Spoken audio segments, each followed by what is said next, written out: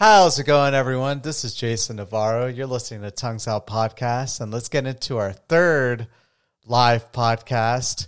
And so essentially what we're here looking at the moment is my dream RV. Day 2 on the adventures of the RV lifestyle. No, honestly, though, there's a lot of things we could talk about today. First off, a big shout out to NFL football. Yay. Well, you know, we have some sports to watch, and so it's great to be able to watch football. I personally I'm so confused right now as to a team that I want to support. My old team used to be the Carolina Panthers, but when they lost Cam Newton, their quarterback, I wanted to jump ship, and so I made the decision to jump ship from the team. But one of the teams I could not stand the most is the Patriots, and so I cannot follow Cam Newton to the Patriots. So peace out, man. Good luck to you over there, but I'm not going to be a Patriots fan. And so I don't know. I'm torn whether I want to be an Oakland fan. I know it'd be a great way to represent Las Vegas, and I guess I could be an Oakland fan for a little bit. It was great watching Oakland beat the Panthers today. Very close game. But, I'm still up in the air of what team I really want to pick up on. My second team was always the Ravens. So, like, whenever I would not be cheering for the Panthers, I would be cheering for the Ravens. But I don't know if I want to make the Ravens my team yet. It's hard to decide on that. Either way, I love the sport. I love watching the games. I just love being around, obviously I can't be around people watching the game at the moment, but it's one of my favorite things to do is to be around people as they're watching and tuning into the game. But so that's just the 2 cents on that. But outside of that, though, we of course have yesterday's podcast. We were talking about how I could see myself. I had a friend who asked me on my first live podcast, or he didn't ask me on the podcast. He asked me right before I did my live podcast whether I would be ever purchasing a house, because I've always been anti-buying a house, and I still don't think I ever would, not unless the right deal came about. And I mean, obviously, there are exceptions to all rules, but I think 7 times out of 10, I'm more than likely not seeing myself or my family in a house that we bought, because I don't foresee myself wanting to be locked into an area or thinking about it as well. Like if you're going into it for investment purposes, I think there's like way better ways to invest your money than to go into real estate. And if I'm buying a property, it's because I'm planning on investing in it. Whereas it'd be a lot easier for me to just take the money I would be saving on not having a mortgage and worrying about like repair costs and all of those things. And instead just going ahead and just like renting, having a simple lifestyle after my year lease is over, or 6-month lease or 3-month lease or month-to-month lease, whatever it is that I have, then I could just get up, pack, and leave. But in between all of that, the most ideal way for me to figure out exactly what I would want to do is, or not want to do, but essentially what I would love to do is live out of a traveling van. And so right now we're looking at the vehicle that I built. This is actually, in my honest opinion, the best traveling van exterior look I have ever seen. And I've been looking around. Honestly, in America really has not that many great choices. In Europe, they have so many choices. It's so unfortunate. But I think for this is not even an American brand. It's a Canadian brand. But like this is a vehicle I could buy here in the States. But this is one of those that I was speaking about yesterday, where it's on back order at the moment. When I reached out to a dealership close by yesterday, they were telling me that I would have to put in an order today to be able to see the vehicle in a year or a year and a half, because they just are, COVID's been a thing. There's huge demand for these vehicles. And on top of that, it's just, it takes a lot of work to build out these vehicles, because essentially what they're doing, this is the chassis right here. So I'm learning some terminology here. So this is a Ford chassis, and so this is normally what you would get is just the Ford with the chassis underneath, and then this whole box or the van that you'd be living on essentially is the thing that they custom make and they build out themselves. And I don't know if they're hand making these or what. Why it would justify taking a year and a half to make one of the, or like if I plan on buying one now, I'd have to wait that long. There could be a lot of different reasons as to why that's the case. But anyways, I love the look of this. Like the white and black look on this it's like great. And there's not like all full black, and it makes sense. Like why would you want your vehicle to be all black? It's going to be absorbing a ton of heat. So as white as it could possibly be is better. I love just the simplicity to it. Like when you compare this to like some other ones, what's another one that I looked up? What is another one that I looked up? I'll look it up in a second. But honestly, compared to like, unless I wanted to go ahead and buy my own van and customize out the inside of it, but like I said in yesterday's podcast, I'm not a handy person. I don't see myself doing it. And if I'm going to be paying someone to do that for me, yeah, there's one reason why I would do that, and that's really to become more accommodating to our family lifestyle. So like me and my wife and having a little daughter, it would probably be smarter for me to get a van or get the chassis and then have someone custom make this. But I would probably be looking at another $100,000 above this. So for this kind of size and this convenience and everything, I would probably be looking at about $250,000. And I don't think you can finance like this. I can finance. I can go to a dealership and finance the total cost of this vehicle. I don't know if I could do that buying the chassis. I could buy the chassis and finance that, but the actual work that the person would be doing and the custom work, I don't think I'd be able to finance it, and I don't think I'd be able to get a bank loan on that because most banks aren't going to finance a little project like that. Not unless you put up a lot of collateral, and I'm just not willing to put up a super big amount of collateral just so I can have a custom-made interior. When you look at the inside of this, well. Hello, Sofa. How you doing, by the way? Glad you could join us. I'm over here talking about possibly doing an RV lifestyle eventually. What's up, baby? Anyways, so I was just letting people know that this is the van that I was looking at. And so it seems pretty costly, but when you look at the interior of this vehicle, man, is it a beauty. Actually, I posted this on Facebook yesterday, like a YouTube video, and I guess we can look at some highlights on that YouTube video. And funny enough, I was every Sunday I do my RPG session with my friends where we do like 3 hours. We spend like playing a role playing session, like a rule set called Fate Core, and it's really fun. And I came in a little bit late, and I heard them talking about RVs, and I was like, what are the odds of them talking about RVs? And I ended up finding out that one of my friends saw my Facebook post and then clicked the link to the video about this vehicle, and he was like, man, that thing is super sweet. And I was like, right, dude, this thing is so nice. And living out of a van, whether it looks this great or not, is still a challenging thing. And we'll go over a couple articles I found on like, if you can overcome these obstacles, then the van life might be something that you can do. But I don't know what that is. Get out of that. And so what I was looking at is all the leisure van vehicles are built for two people. So they're not built for a family. They're built for two people. And so my idea, look, I am super simple. Like I don't need a huge bed. I have a queen size bed, but like when me and my wife like cuddle up next to each other all the time, and we're so small, like both me and her together barely take up any of the space on the queen. Literally you could fit like two other adults in our bed, and we would still probably have space on it if they were as big as us.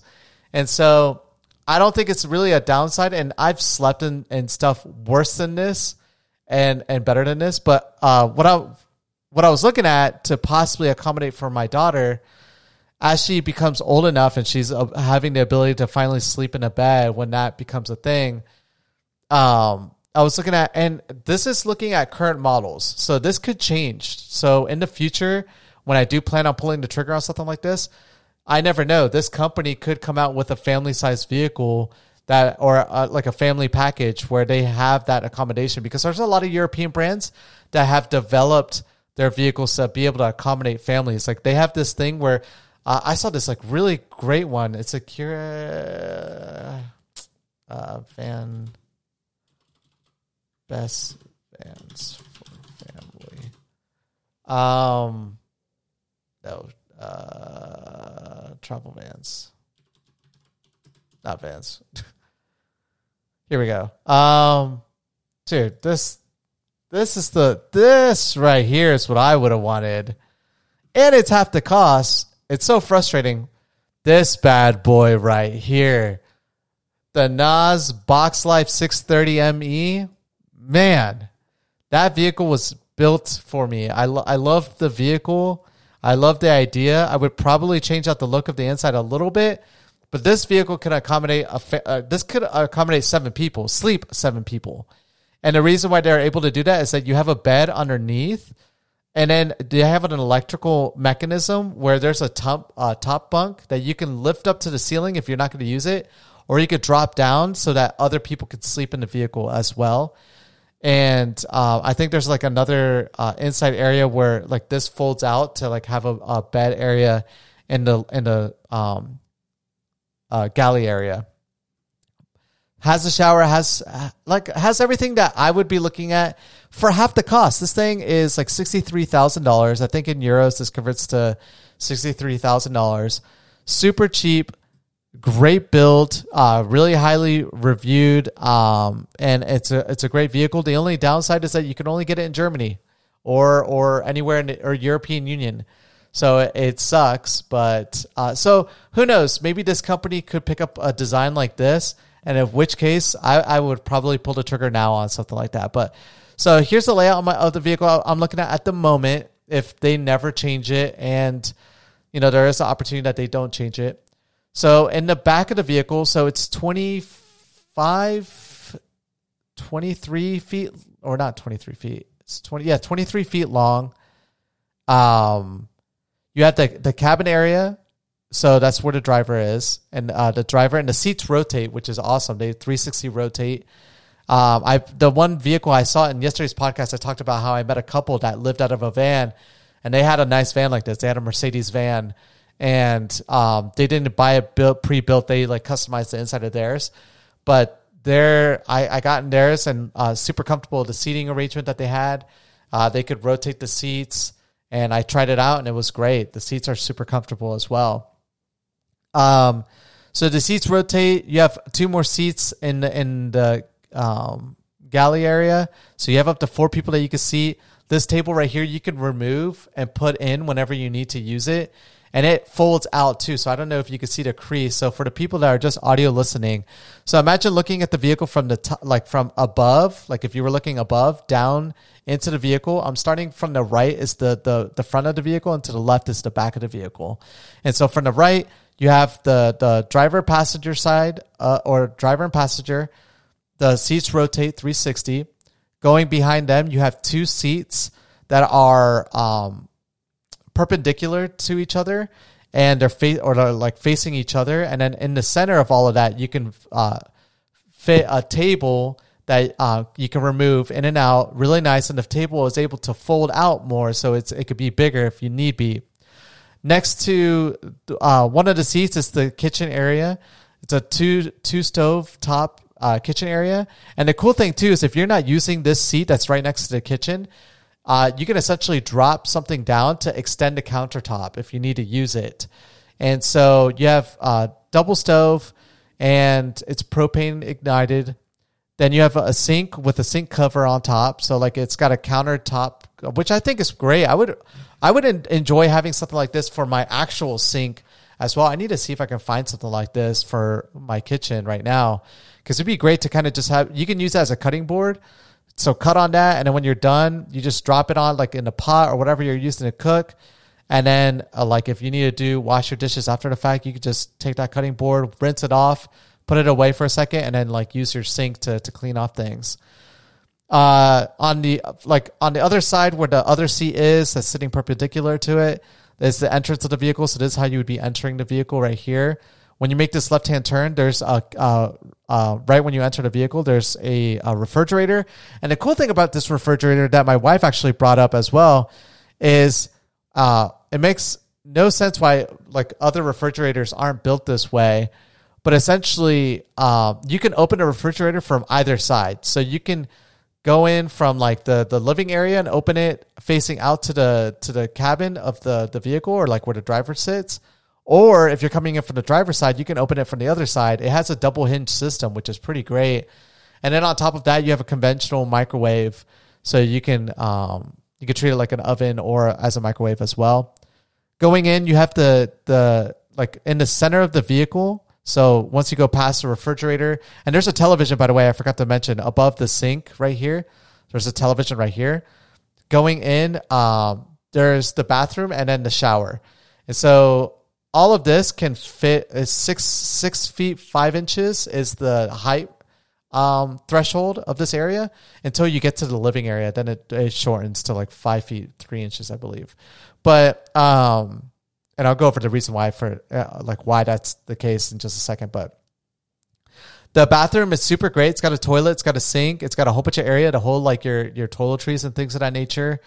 Above the bathroom, there's a fan that's built into here. So like if you're doing your biz and it smells, then the smell can just come out naturally through the top of the vehicle, which is great.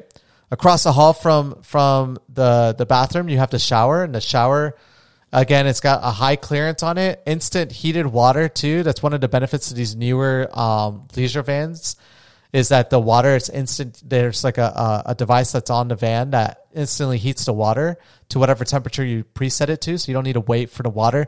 Because remember, you don't have this hooked up unless you're staying at a campsite or an RV site. You're using the water that you have on the vehicle at the moment. So if you don't have any water on there, or if you'll have a 40-gallon tank in here, so which is a good amount of water. As long as you're not overdoing it in the shower. That would be my first lifestyle change I would have to do, because I tend to enjoy wanting to shower a lot. I could obviously abuse that once I make it to a site that has a water line that I could connect to the van. But until then, I would have to limit how long I spend in the shower. But 40 gallons is a lot of water, honestly. Going past that, that's when you get to the living area, and then you have 2 twin beds. And so this is the idea that I had, was that like on one side, we would have like me and my wife sleeping there, and then on the other would be my daughter, because she deserves to have her own bed. The cool thing too is if we wanted to have like a time to like spend together, closer together, you can actually fold something down. And I think it's in this photo, the middle area has kind of got like a little gap to it for the people who are listening audioly wise.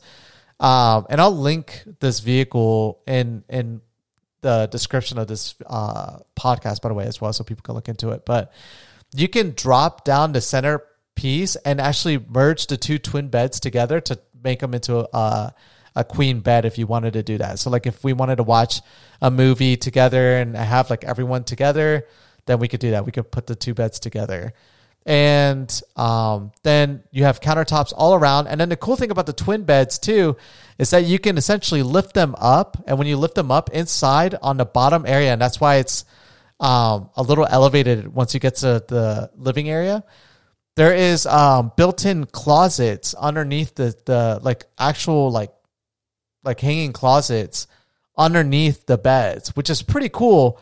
So like on one side could be like all like me and my wife's stuff, and it's a lot of space inside of there. And on the other side could be a lot of my daughter's stuff. And since she really doesn't have a lot of hanging clothes as well, we could put like on one side, like my side would be like some hanging clothes, and on the other side would be my wife's hanging clothes.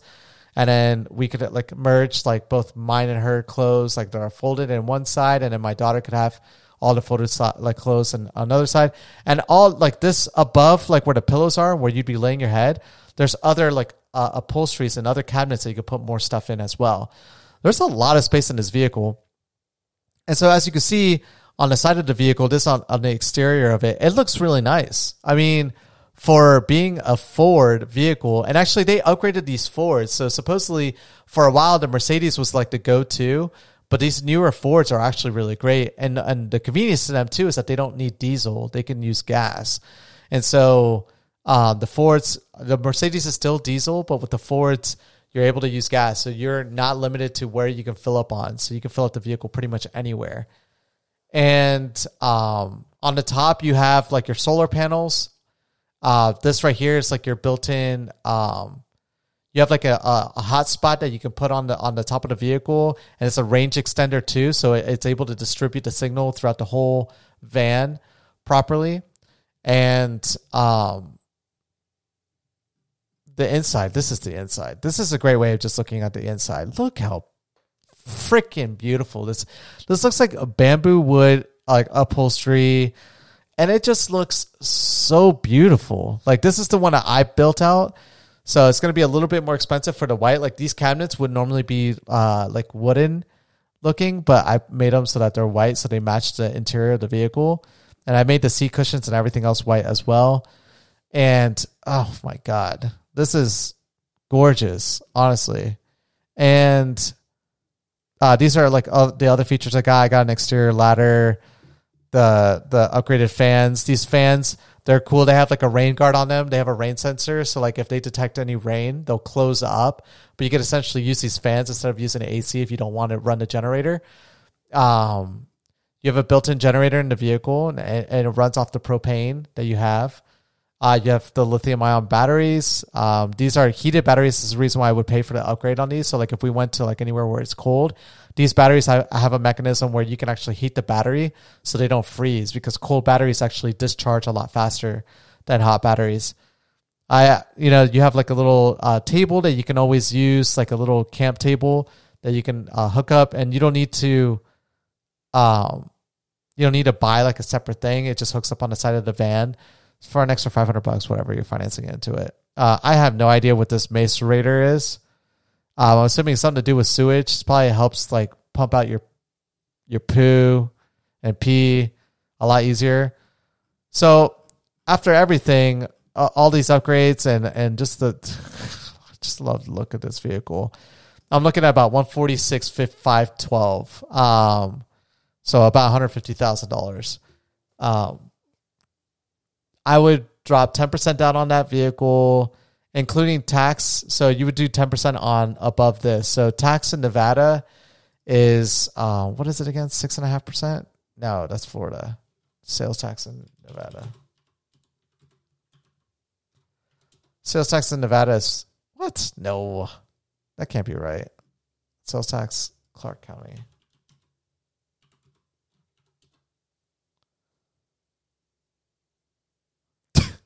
That's so crazy.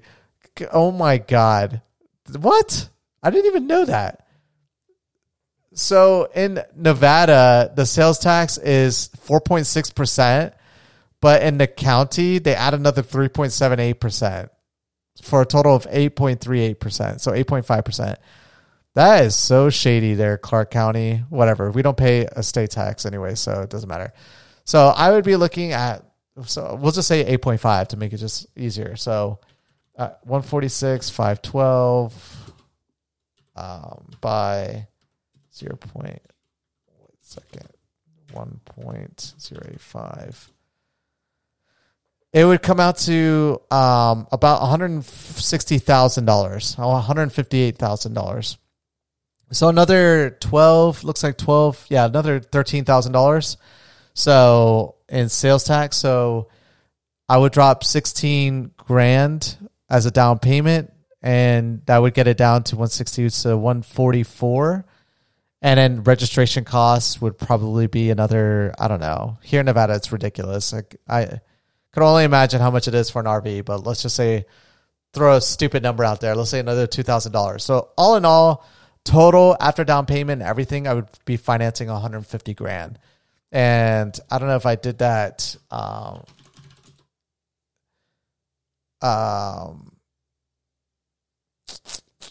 Let's see, 150, 20 years at 5.5%, which I'm pretty sure I can definitely get that interest rate. I would be paying.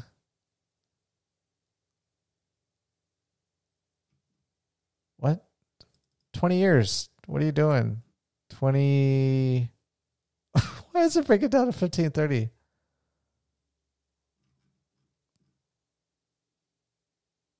This calculator is really silly. Here's the one I used yesterday. 150, 20 years.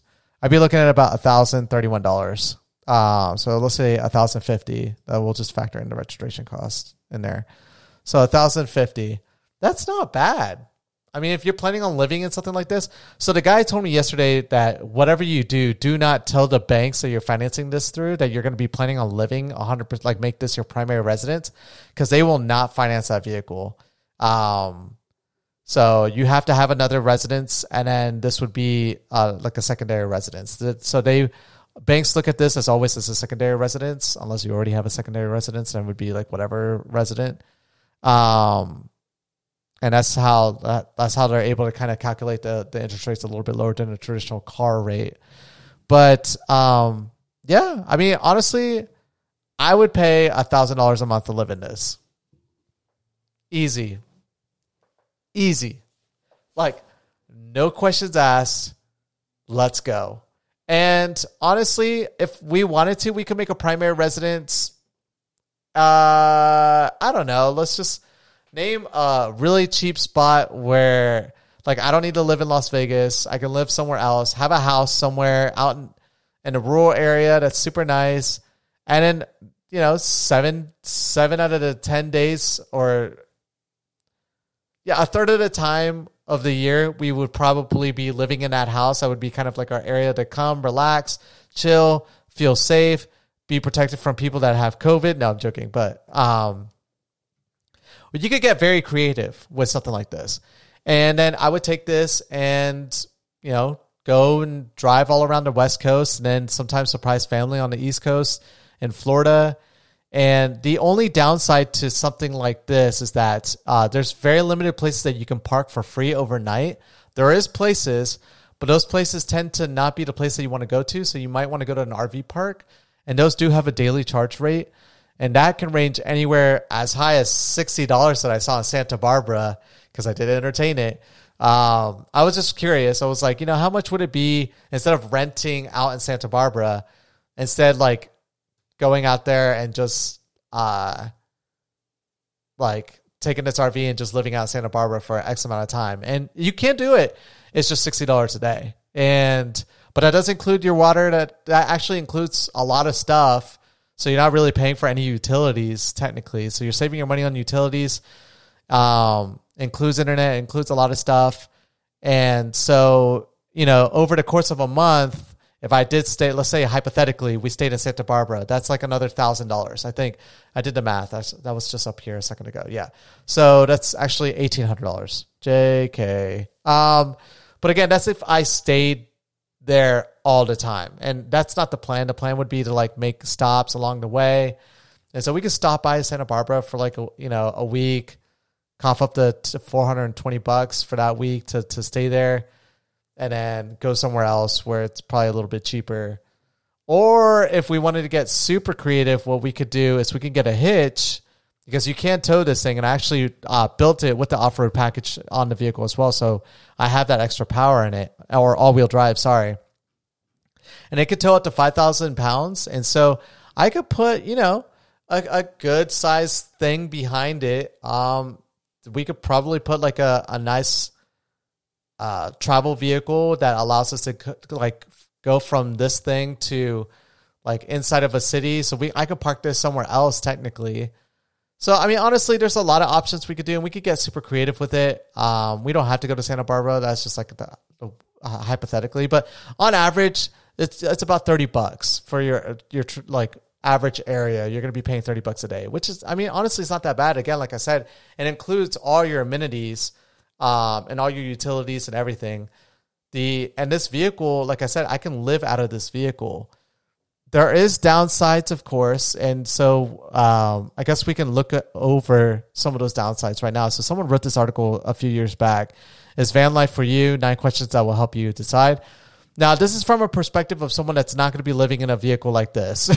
They're living in a vehicle that they bought cheap and they custom built to fit their needs. But a lot of, they put a lot of their heart into the vehicle, but not to the degree that this vehicle has. Like, as you can see in these images, you can see that this person, wooden grain, it's pretty much just a bed and the vehicle that they're driving in. There's not really any walking space, and it's pretty small of a van, it looks like. Or actually, no, there's walking area. They have cabinetry, excuse me. But I don't know if they can shower out of something like this. It doesn't look like this has a built-in shower. No, it doesn't. So we'll start from the top. Am I a homebody? So essentially, do I feel comfort being in a home, or do I feel comfortable moving around and constantly moving? And my response to that is yes. I think it would be a little bit more difficult for my wife, but she's very adventurous as well, so she would be very conflicted. I know for a fact she would love the security of having a place that she can always go to, and my daughter is she's just going to be just joining along and enjoying whatever is happening at the moment. But for my wife, it's going to be a little bit difficult, and I know for a fact, like initially, it's going to be new to her. It's going to be new to me as well, but I'm very comfortable with new experiences and just giving things a try. And like I told my wife as well, like honestly, let's say this doesn't work out and we can't live out of a vehicle. There's two options we have. Either one, we can sell the vehicle, and they tend to retain their value as long as you don't destroy the vehicle. Or two, we're doing well in life at that point. I'm assuming I am, if I'm going to be making this kind of transition. And so, having $1,000 expense of like a vehicle that I can take out whenever I want, but we still have a house and we could take this like, camping trips and things of that nature, then that's cool too, whatever. If anything, it's less maintenance work on this vehicle. But so that's one. Two is like how comfortable, this person was talking about like how comfortable are you with hygiene. I don't think I'm going to have that problem with this vehicle. It really has all the accommodations I would need, so I'm going to really skip over that one. Do I tend to wear the same clothes repeatedly? Look, I'm not going to lie to you guys, and I think for a lot of you that are going to be watching the live podcast as well, just go through the course of the week. I am very simple about my attire and like my clothes. Honestly, the only reason I would dress nice is if I have to. But since I'm in the house, I don't really care. I'll just throw on like whatever, like after doing laundry. And so I'm wearing the same stuff I do laundry. And like I do laundry probably every like 4 to 5 days. And because I don't like having like a big load of clothes. Recently we've been kind of getting lax on that. And so I've been doing it kind of like weekly, but I really don't enjoy it doing that way. So essentially what I would do is wear pretty much what the clothes I wore last week. And I really don't care. And some people might judge, but I mean, like, honestly, if the clothes are clean, who cares? If you're washing it, and I have a good washer in this house, and I'm using good detergent and everything, I mean, you wouldn't even know. Now that the material starts, like, if it's not a nice quality outfit, then it's going to deteriorate. But those ones that aren't that nice are really cheap anyways, like H&M. H&M does deteriorate after a while from washing it a lot. But the thing about H&M is that it's so cheap. You could get another like shirt like this, for instance, like a V-neck for, $10, $15 for H&M shirt. So, which is great. And so, yeah, I honestly, in this person's photo, they have a lot of clothes that like they would be using, and that's great. And I, for sure, don't mind this many clothes. Like, they have a lot of clothes. This, like, I don't know if this is the girlfriend or I don't know if it's husband or wife or whatever, but I don't know if it's a female in this category, or like it looks like this is like the females and the guys like drawers, and they got like some of their bigger, thicker stuff like in the cabinet. But this vehicle has a lot of storage space, a ton of storage space. Like all the top areas, like outside of the bathroom, have their own storage area.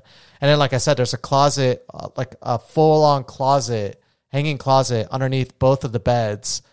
And then you have like just a whole bunch of storage everywhere on the vehicle. So, honestly, no, I don't even think clothes is going to really be an issue. Making money, I already talked about that in yesterday's podcast. So ideally what happens is, in my industry that I'm working in, I'm going to be working the first few years to develop a book of business, not a book of business, excuse me. I'm going to spend the next few years working hard to develop a clientele list. And when people sign up for Medicare services, the great thing is I get paid initial commission on that, and then I get paid residuals for every month that they maintain their policies. And for a lot of people, this policy that they have is very important to them, and so they really aren't going to make a lot of changes, especially in the demographic of people that buy Medicare, so they're a lot older. They don't go shopping a lot, and even if they did, they would go through me anyways. So I'm still always going to be making money. And so the cool thing is, and then I talked about this in my Las Vegas podcast as well when I was talking about the city of Las Vegas, and I spent a week talking about it. There's still a lot of ways for me to make money out here in Las Vegas. Eventually, when the pandemic ends, all that stuff comes back as well. So there are many different ways I can make money virtually, which is great. And I'm glad that I've had the opportunity to learn those things because I don't need to be situated in one area to work. Do I make more money being in those areas? Yeah, of course. Like I would probably be taking whatever I would make on average per year and losing about 30% of that. But as long as that I can do that comfortably. And so the way I calculated it is, so our first year of Medicare sales rep or licensed insurance agent, their annual pay rate is anywhere between $40,000 to $60,000. It could be more than that. You could have a really great year, but 40 to 60 is something good to aim for. Your second year goes up about like every year after that. If you do your work right, you can jump it up like another 20 grand. And, so they say as early as your third year doing this industry, you could easily make 6-figure income and go up from there. And then the great thing is that as every year you're doing this, you're developing more and more residual. And so a lot of that residual builds up, and it's a considerable amount of money. And so, the great thing is at like literally in 3 to 4 years, this would be an easy lifestyle to have because the busy time of the year would be the last 3 months of the year and the first 3 months of the year. And then in between there, it's really a stagnant time period where you can work and make money, but it's not the busiest time period. And that's the summer, funny enough. So the summer would actually be a great time. It's like the winter. This is one of the reasons why I enjoy like the industry I'm working in, because I would rather work the winters. Like I would rather work the winters and have off during the summers here in North America. Because like if you're living in the Southern Hemisphere, then it's complete opposite. But for us, the way it works, and well, Medicare is not offered anywhere but in the US anyways. But so it just works out perfect for me, this industry. It is so awesome to do it. And then if I have a great first year, my wife is going to be doing this with me. And so essentially we're both doing it. And so we work together and we can get, because a lot of the people that I work with, there's a big team of us now. There's about 30 of us here in Las Vegas. And almost half of them are either husband, wives, mom and sons. It's really great, the dynamics of this company. And so, yeah, it's not uncommon for people to do that. And we're not selling anything, which is great. We're just more informative. We're giving people information and helping understand what they need out of a policy and pointing them towards the right policy that fits their needs.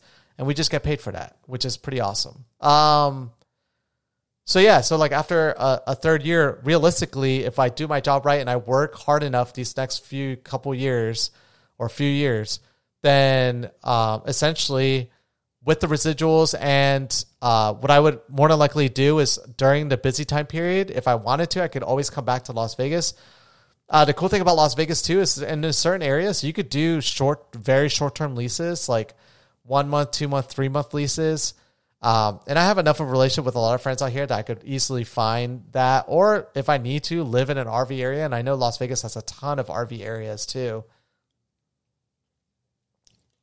So I could come out here, live out here in Las Vegas for a little bit and work during the busy time period or choose not to. And like I said, just take that 30% cut and what my expected pay will probably be. But if you're making, that's still 70 grand a year just for me. And that's not even including if my wife gets involved in it and is as successful as I am. And I'm assuming she is as well, because there's only a few Spanish speakers on our team. And we have a ton of leads that speak Spanish, which is great. And so, it's it's a great opportunity for anyone that's really struggling at the moment and looking for something to get into. It's really a great job profession to get into, as long as you find the right company. And the company I'm working for is phenomenal. They have just super highly rated company. I mean, we could pull it up on this live stream right now. I mean, look at that. Out of 724 reviews out here in Las Vegas, 4.9 out of 5. And so it's the company is great. Honestly, I love all the staff. Everyone's super helpful, super understanding of the situation I'm in. Like, a lot of these agents are going out in the field and, like, you know, meeting people out in the field. But like I told them that right now during the pandemic, I'm really trying to stay indoors as best as I can. And they were like, that's completely understandable. You could do it. It's going to be a little bit harder for you, but, you know, we'll help educate you on that stuff and, you know, go from there. And I was like, well, that's pretty awesome. Thank you so much. And I'm technically my own boss. I work whenever I want to work. And essentially, yeah, you know, I make my own schedule. And then I have, they're not really my boss. They're just resources. I'm so used to calling people bosses, but they're not my boss. They're just resources that I can use to really assist me with what I need to do. They help guide me as well, making sure that I'm fitting compliance and well informed, and which is great. But the great thing is I'm doing my own thing. But anyways, I got to talking about this because it's one of the things they were talking about is, you know, being creative about how you make money. I don't think that's going to be a struggle for me when I eventually do plan on jumping onto this kind of lifestyle. So we'll skip to the next part. Am I an impulse shopper? Yes, I am. But at the same time, when I was living out in Colombia, I wasn't really as well. And so I understand, I'm pretty familiar with the capabilities of the things that I'm in. Like, for instance, in this vehicle, it can hold up to 1,800 pounds in the vehicle when you're driving. It can tow 5, but on the vehicle, it can hold up to 1,800 pounds. I wouldn't be planning on bringing half of that amount of weight. But there's also not an infinite amount of space in it as well. It is still a limited amount of space in this vehicle. And so I would have to work around not bringing a whole bunch of stuff. Like, I couldn't bring this whole setup. I could bring my Rodecaster, which is great. I could bring this laptop. I can't bring like something like this big computer. I would probably have to leave that somewhere, like another residence, maybe leave it at my parents' place or sell it, you know, one or the other. Actually, you know what? That's a lie, actually. I could probably bring that.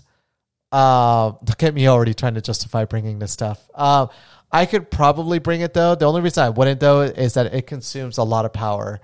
And these vehicles have so much power that they can output on the generator. And so you don't want to overload that anyways. So, yeah, next one. So I would be able to work around that. Pets. So I currently don't have a pet at the moment. And the reason why was initially when we were having our daughter, we were really planning on having a pet. We wanted to do a little bit more research on having a pet and, you know, around a little one. And I wanted to foster a dog, and we're still up in the air what we want. We told ourselves that we wanted our daughter to pick the animal, but I kind of want to have a dog already. I feel like it's just so after all the research and everything, it's really good to have a dog that's there during the growing up period for your kid. And I really want a corgi. If no one knows what a corgi is, dude, I love corgis. I think they're super adorable. It's either a corgi or a pumpski, but pumpskis have a little bit of health issues sometimes because just they're a mix between a husky and a Pomeranian. And when you mix something that's big with something small, they tend to have some health issues. Pumpskis are so adorable, though. They're like miniature huskies, and I would love to have a pumpski. But honestly, though, I think corgi would be like the cutest thing to have as well. I'll never forget a long time ago, I watched a YouTube video of this corgi that jumped off of a dock into the river, and it was just so funny how it jumped off. It like jumped, but it barely went forward at all, and it just like flopped into the water. But it was like all happy.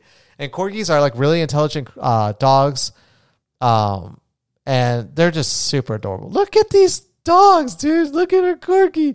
So I'm probably going to be getting a corgi soon is pretty much what I'm trying to say. I'm just waiting for the ability. A lot of foster places aren't open right now because of the pandemic. And also very limited on the amount of corgis that they carry as well. But I do want a corgi.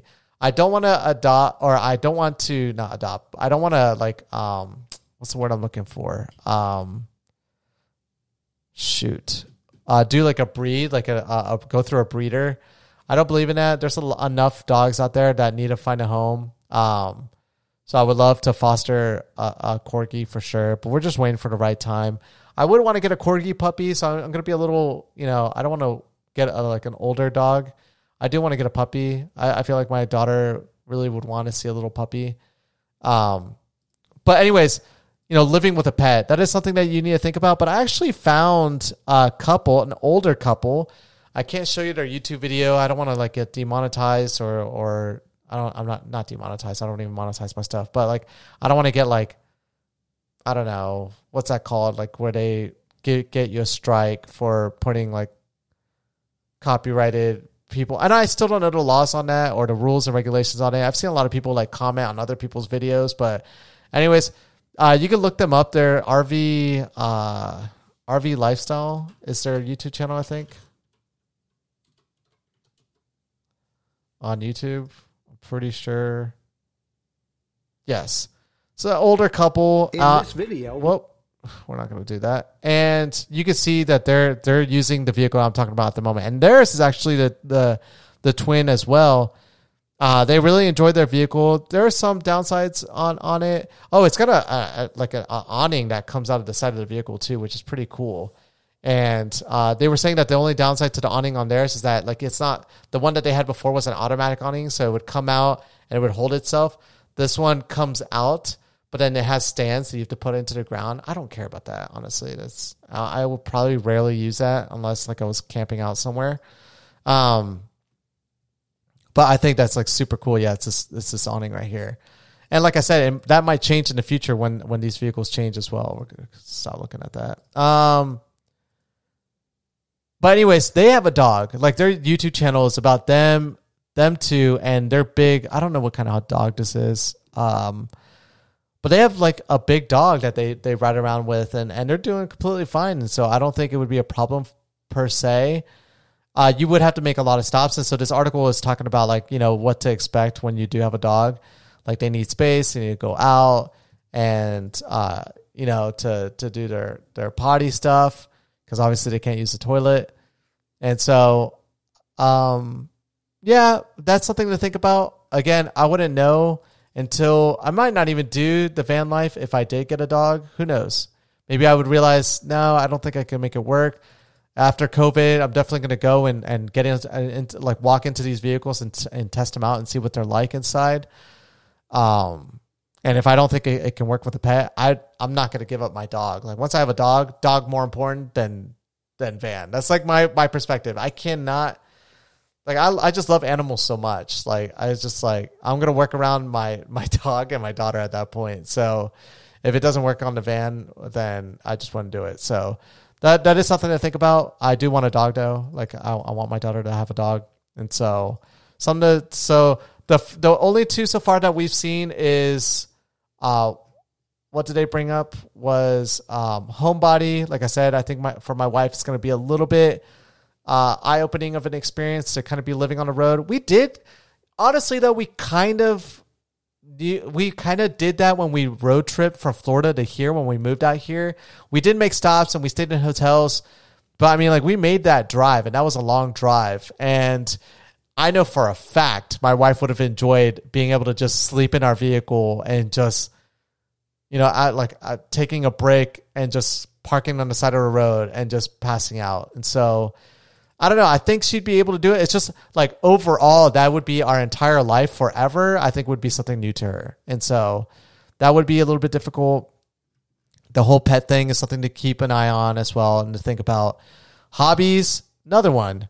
This is kind of interesting. They said that you can't like TV binge and watch YouTube and stuff like that. And I would disagree, especially with technology and how it's going. But honestly, I do want to be more outdoorsy anyways. And that's actually one of the reasons why I would want to do the van life, is because I want to force ourselves to kind of be out in the environment more and more like out on the road and like making pit stops in like really cool areas and just hanging out for a night or two in those areas. Like that's kind of my idea. And so doing a lot of outdoorsy things and hobbies, I would want to learn as I go. And so my lifestyle, I could see changing, and I don't mind that. My hobbies have changed over time. There are some that have always followed me, like gaming has always been a hobby of mine. YouTubing has always been a hobby of mine forever now. And so, but I can easily do both of those. I can, like being a tech person, I know I can work around that. Now, will there be areas where I'm not going to be able to do that? Yeah. But in those areas, I'm probably going to want to be like doing outdoor stuff. So I'm not going to want to do the technology thing. So I don't really care about that. The other one was like, do you like meeting new people? The answer is yes. When I would be planning on doing this would be post COVID. Hopefully that's a thing. Hopefully that's a reality in our future. If not, then this would be something to think about. But do I like meeting new people? Yes. The answer is yes. I enjoy meeting new people and I don't have a problem with it. And I'm totally down. And then the type of people doing this kind of lifestyle, I've met plenty of people like this before, especially. And what am I talking? Like I've personally gone through an experience like this before. Like I did the backpacker lifestyle for a little bit and lived a simple life. When I first moved to Colombia, we lived in the backpacker capital of Colombia, which is Santa Marta. And I tried it for a bit because I would bump into people all the time that they were going to hostels and, they would go to campsites and that's what they would do. And it was really awesome doing that lifestyle. It was kind of like hippie-ish, but I enjoyed it. And the people I met were some of the most interesting people I've met ever in my life. And they've gone off to do, by the way, so I have some homeschooling stuff in here, by the way, and I was going to segue into that. Like the van life obviously is going to put us in a perspective of homeschooling. I was planning on doing that anyways, whether I lived in a house, apartment, condo, a van, wherever. I was planning on homeschooling my daughter. But actually a realization that just hit me right now, a lot of the people that I've met that were those backpackers, those hippies, right, are doing phenomenal in life. Like almost every one of them that I'm following are like executives for big companies. They're entrepreneurs. They have their own businesses now. And like they're everywhere. Germany, Australia. And like all the time that I've met these people, all of them, I'm literally so impressed. Every single time I see like a post from them on Facebook, I'm really curious. I don't really engage with them too much. But I met a ton of people. Like, I mean, I'm talking about well over 150 people on my Facebook are probably backpackers that I met while I was doing the whole Santa Marta thing for 6 months or 5 months. And almost all of them that I'm watching are like all doing super well with themselves. And I'll occasionally just out of curiosity, just check their profile. And I just see just how well they're doing and just how they're kind of continuing that lifestyle as well, which I think is super great. They're still kind of backpacking. They're still managing their own business, but whenever they get a free chance and they can, they also go back into it. And that's something that my wife wanted to do. She didn't have a chance of doing. That's partly my fault as well, because I was so fixated in being back in the States and trying to generate wealth for us and things of that nature. There is a side of me that's another regret, I guess I could talk about, is that we didn't do that. And that would bring me towards doing this van life so I can expose that to my wife, because I know she's always wanted to do something like this. It would be an eye-opening experience for her, but I know for a fact she would enjoy it. And I've introduced her to it sometimes because to this day, when I travel, I don't stay in hotels anymore. I stay in hostels all the time, whether I'm traveling domestically or and it's nothing to do with the money. Like, I mean, hotels are super convenient and I enjoy hotels, but hostels are just awesome because you just meet some of the most interesting people ever. And my wife has already done hostel stays with me twice. We did it once in Cartagena and it was cool. We lived on an island in Cartagena, so we had to take a ferry back and forth because my parents, we were celebrating New Year's in Cartagena and my family flew out with a whole bunch of their friends and they do well for themselves to retire. So they booked out an entire hotel to themselves. Not a hotel. It was like an old building hotel kind of thing, but it had like 10, 15 rooms to it. But it was like a nice place in downtown Cartagena, which is very expensive. And my family booked it out. And, I wasn't willing to, at that time, spend money doing that. I know my family probably would have offered, and I didn't want to do that. And I, again, wanted to do a hostel lifestyle. And so me and my wife found one that was like super cool. It was on an island, and man, it was an adventure. Just, I remember the first day we got to this island, we couldn't even figure out how to get on the island. But you had to take a private ferry boat between, like, every single night and every morning. You would get on the island, and you would stay in tents, which was super cool. And then, you know, they would have like amenities, like where you would shower and everything of that nature. The food was, oh my God, the food was perfect. And we would come back. And so I would come in, visit my family, and we would, like, when we were done with our day, we would get on a boat and go out and stay on the island. And it was super fun. And then the second one we did was in DC. We did a DC stay, and I took her to a hostel. And actually, that was super fun as well. I met so many interesting people. My wife got to meet a whole bunch of people where she could interact and speak, you know, her language. And it was just super new to her. But after doing it twice, I know for a fact she like enjoyed it a lot. So, you know, I compare like living in a van, kind of like if you could do a hostel lifestyle, you could probably do van life. You're in control of the driving and everything of that nature. So the meeting people for sure. And I would be glad to meet people doing this kind of lifestyle, because I feel like they're kind of sitting in the same perspective that I am in a lot of different areas. And so I would love to meet those type of people. So this is the third one. Again, leading on my wife, again, we're polar opposites. I'm super lax, not like no agenda, no plans. I don't really plan anything out.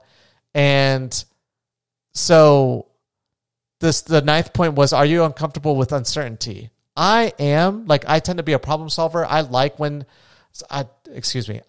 problems happen, but like if a problem does happen, I enjoy how I'm able to come up with solutions to those problems.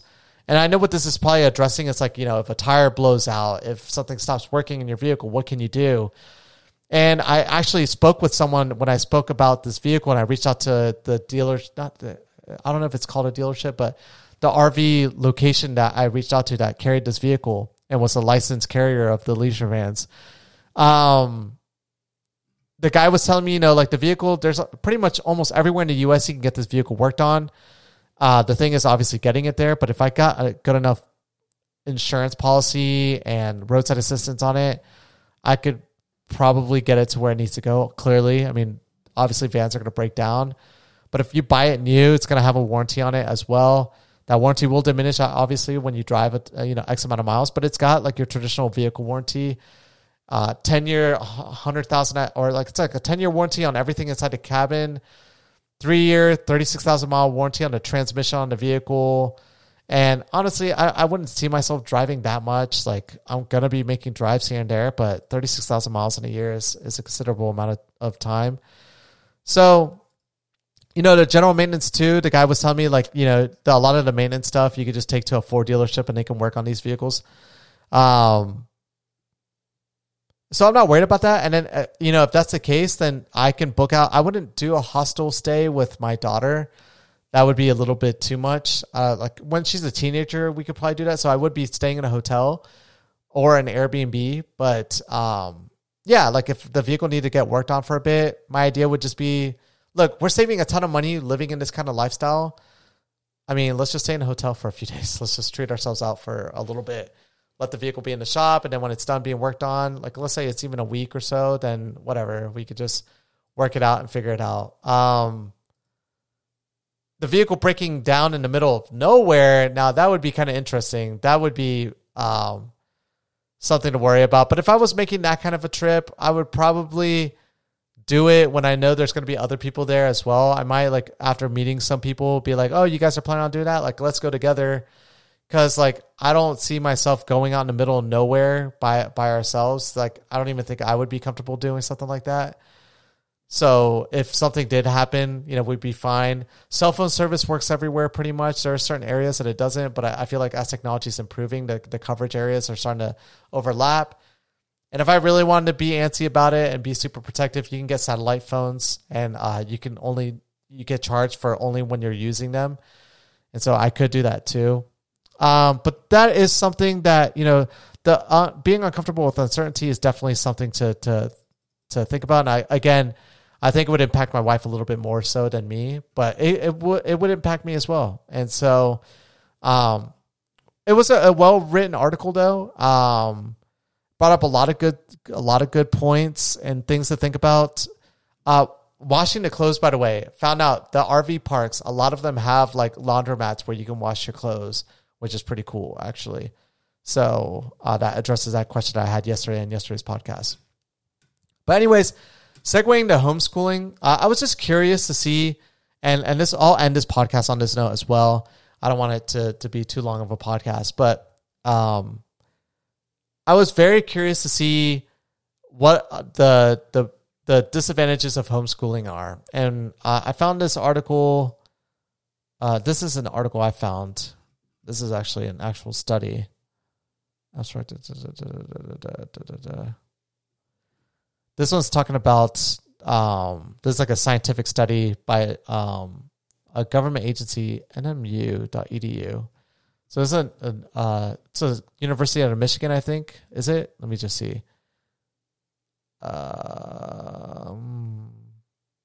Northern Michigan University. Okay, yeah. So Northern Michigan University did a study, I guess, on homeschooled kids versus public schooled. And I feel like a lot of these opinions are based off of kids that have special needs that need to be homeschooled versus public schooled. And I could definitely understand like why parents are forced into perspective that they have to care for their kids if they have special needs. That's not our case, so I'm not going to go over that, but it is something to think about for sure. I found this other website though. It's from a website called Public School Review, and so I'm assuming they're going to be a little bit biased towards public schools, but they were pretty objective. They talked about the benefits of homeschooling compared to so they went over pros and cons over it, but I don't think like with the actual homeschooling part, a lot of the points that they brought up are things that I wouldn't really stress out about. So here are some of the what are the cons? Okay, so some of the cons are like as parents, you have to choose your curriculum for your kid to meet state standards, which I don't mind. Like I feel like I would make a pretty good curriculum for my daughter. And so I'll skip that one. Another one is that sometimes it's very difficult for parents to navigate both being a teacher and being a parent at the same time. I don't really think I'm going to have that issue because I always foresee myself as being a mentor and teacher to my daughter. And that's the way I'm going to raise her. And so I don't really think it's going to change that dynamic. I maybe if you're a parent that doesn't have that kind of relationship with your kid, then again, I could see how that affects them. And I talked about this in my homeschooling podcast, like how I feel like a lot of people that are struggling with homeschooling, it's because of the fact that they just don't have that kind of relationship with their kid in a sense, like where they're very comfortable spending all the time with their kid because they feel like half the time the kid's already in school. The other half, they're not really spending time with you either as a parent. They're kind of doing their own thing. So the time that you do spend with your kid is very minimal.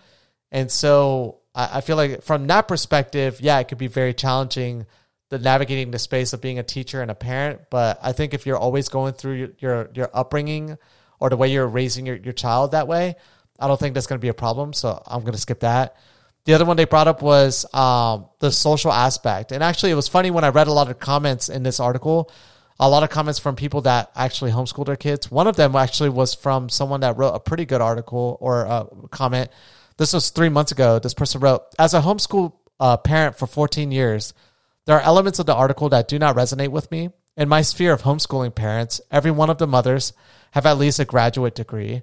Therefore, they are not only educated, but disciplined, and that is passed on to their children, which I think is great. I don't have a graduate degree, but the way I uphold myself with learning and things of that nature, I would consider myself to have some level of degree of the ability to educate. I've educated adults. I did a lot of consulting work and a lot of that requires a lot of learning the ability to educate people based off of their needs and kind of like their way of handling things. And everyone is very unique and different. That was in part due like helping people reinforce communication skills, but you could just use that ability to teach and apply it to almost anything as long as you're an expert in those fields. I don't think I would be an expert in everything in the curriculum as well, but I'm willing to learn. I want to learn. And so I'd be learning these things ahead of time before I would teach them to my daughter. And I would point her to the right resources as well. So it's not going to be biased. I feel like a lot of the things there'll be some bias in the sense that it'll be biased towards like what her interests are, what I think will be helpful interests for her to develop, and then her mom as well getting involved with that too. So there will be some biases, but the resources that she's going to be getting her information from, I'm going to make sure as best as I can to make sure that they are not biased, that they are as close to facts as possible with information and charts and numbers and statistics and all of that stuff. That's what I'm going to do. And historical references as well. We'll follow as best as we can and make sure that the works aren't biased in any way. Because I don't want to be that parent that's really forcing their kid to just be a mini version of themselves. I don't want that from my daughter. I think my daughter is going to be a phenomenal person if she takes a lot of like her mom and dad, because we are very polar opposites in almost everything. My wife is religious. I'm not religious. My wife is more conservative. I'm more liberal on things. My wife is more creative. I'm more analytical. I'm more like math, science, and history. My wife is more creative with arts and music. Our diets are different. She eats a lot less than I do. I'm the fat one and she's the skinny one. She loves like nature, yoga stuff, and I've grown to slowly grow into that. So that's like one of the aspects where, part of us is like merging into the other person. But that originally wasn't me. And so a lot of aspects of ourselves were very different. My wife speaks multiple languages. I do not. So if my daughter can learn to grow from both things that we excel in, she hits everything. My wife's not a talker. I'm the talker.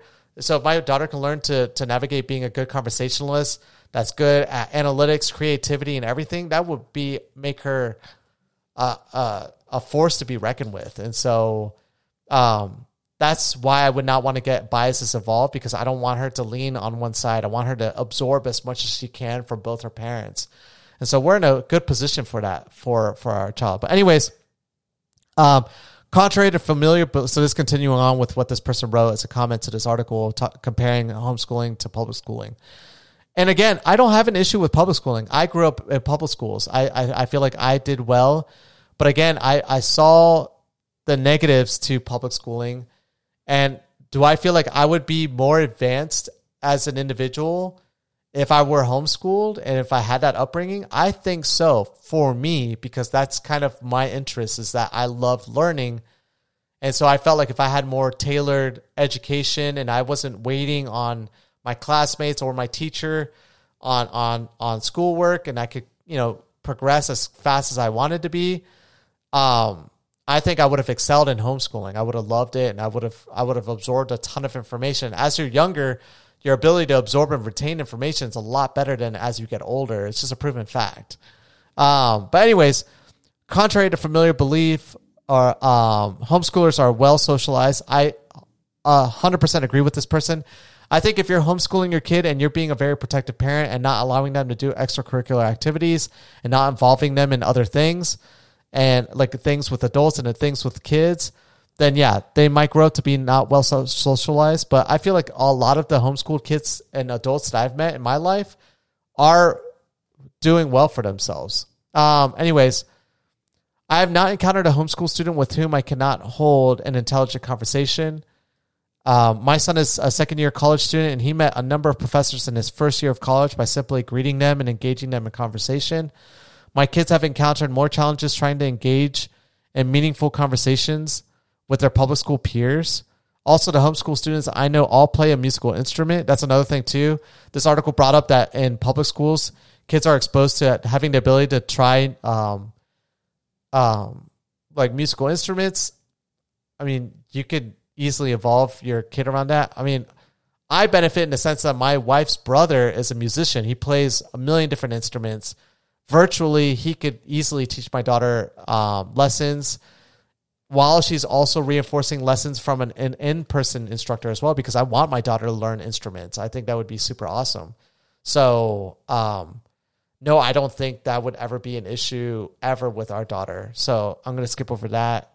Blah, blah, blah, blah. My kids have encountered more. Also, the homeschool students I know all play a musical instrument of some sort, and the area we live in is classified as rural, which, again, so the article was talking about how if you live in a rural area, it's going to be very hard for you to do the type of homeschooling that you need to do, because the type of resources that a kid could have is going to be very limited outside of the public school system.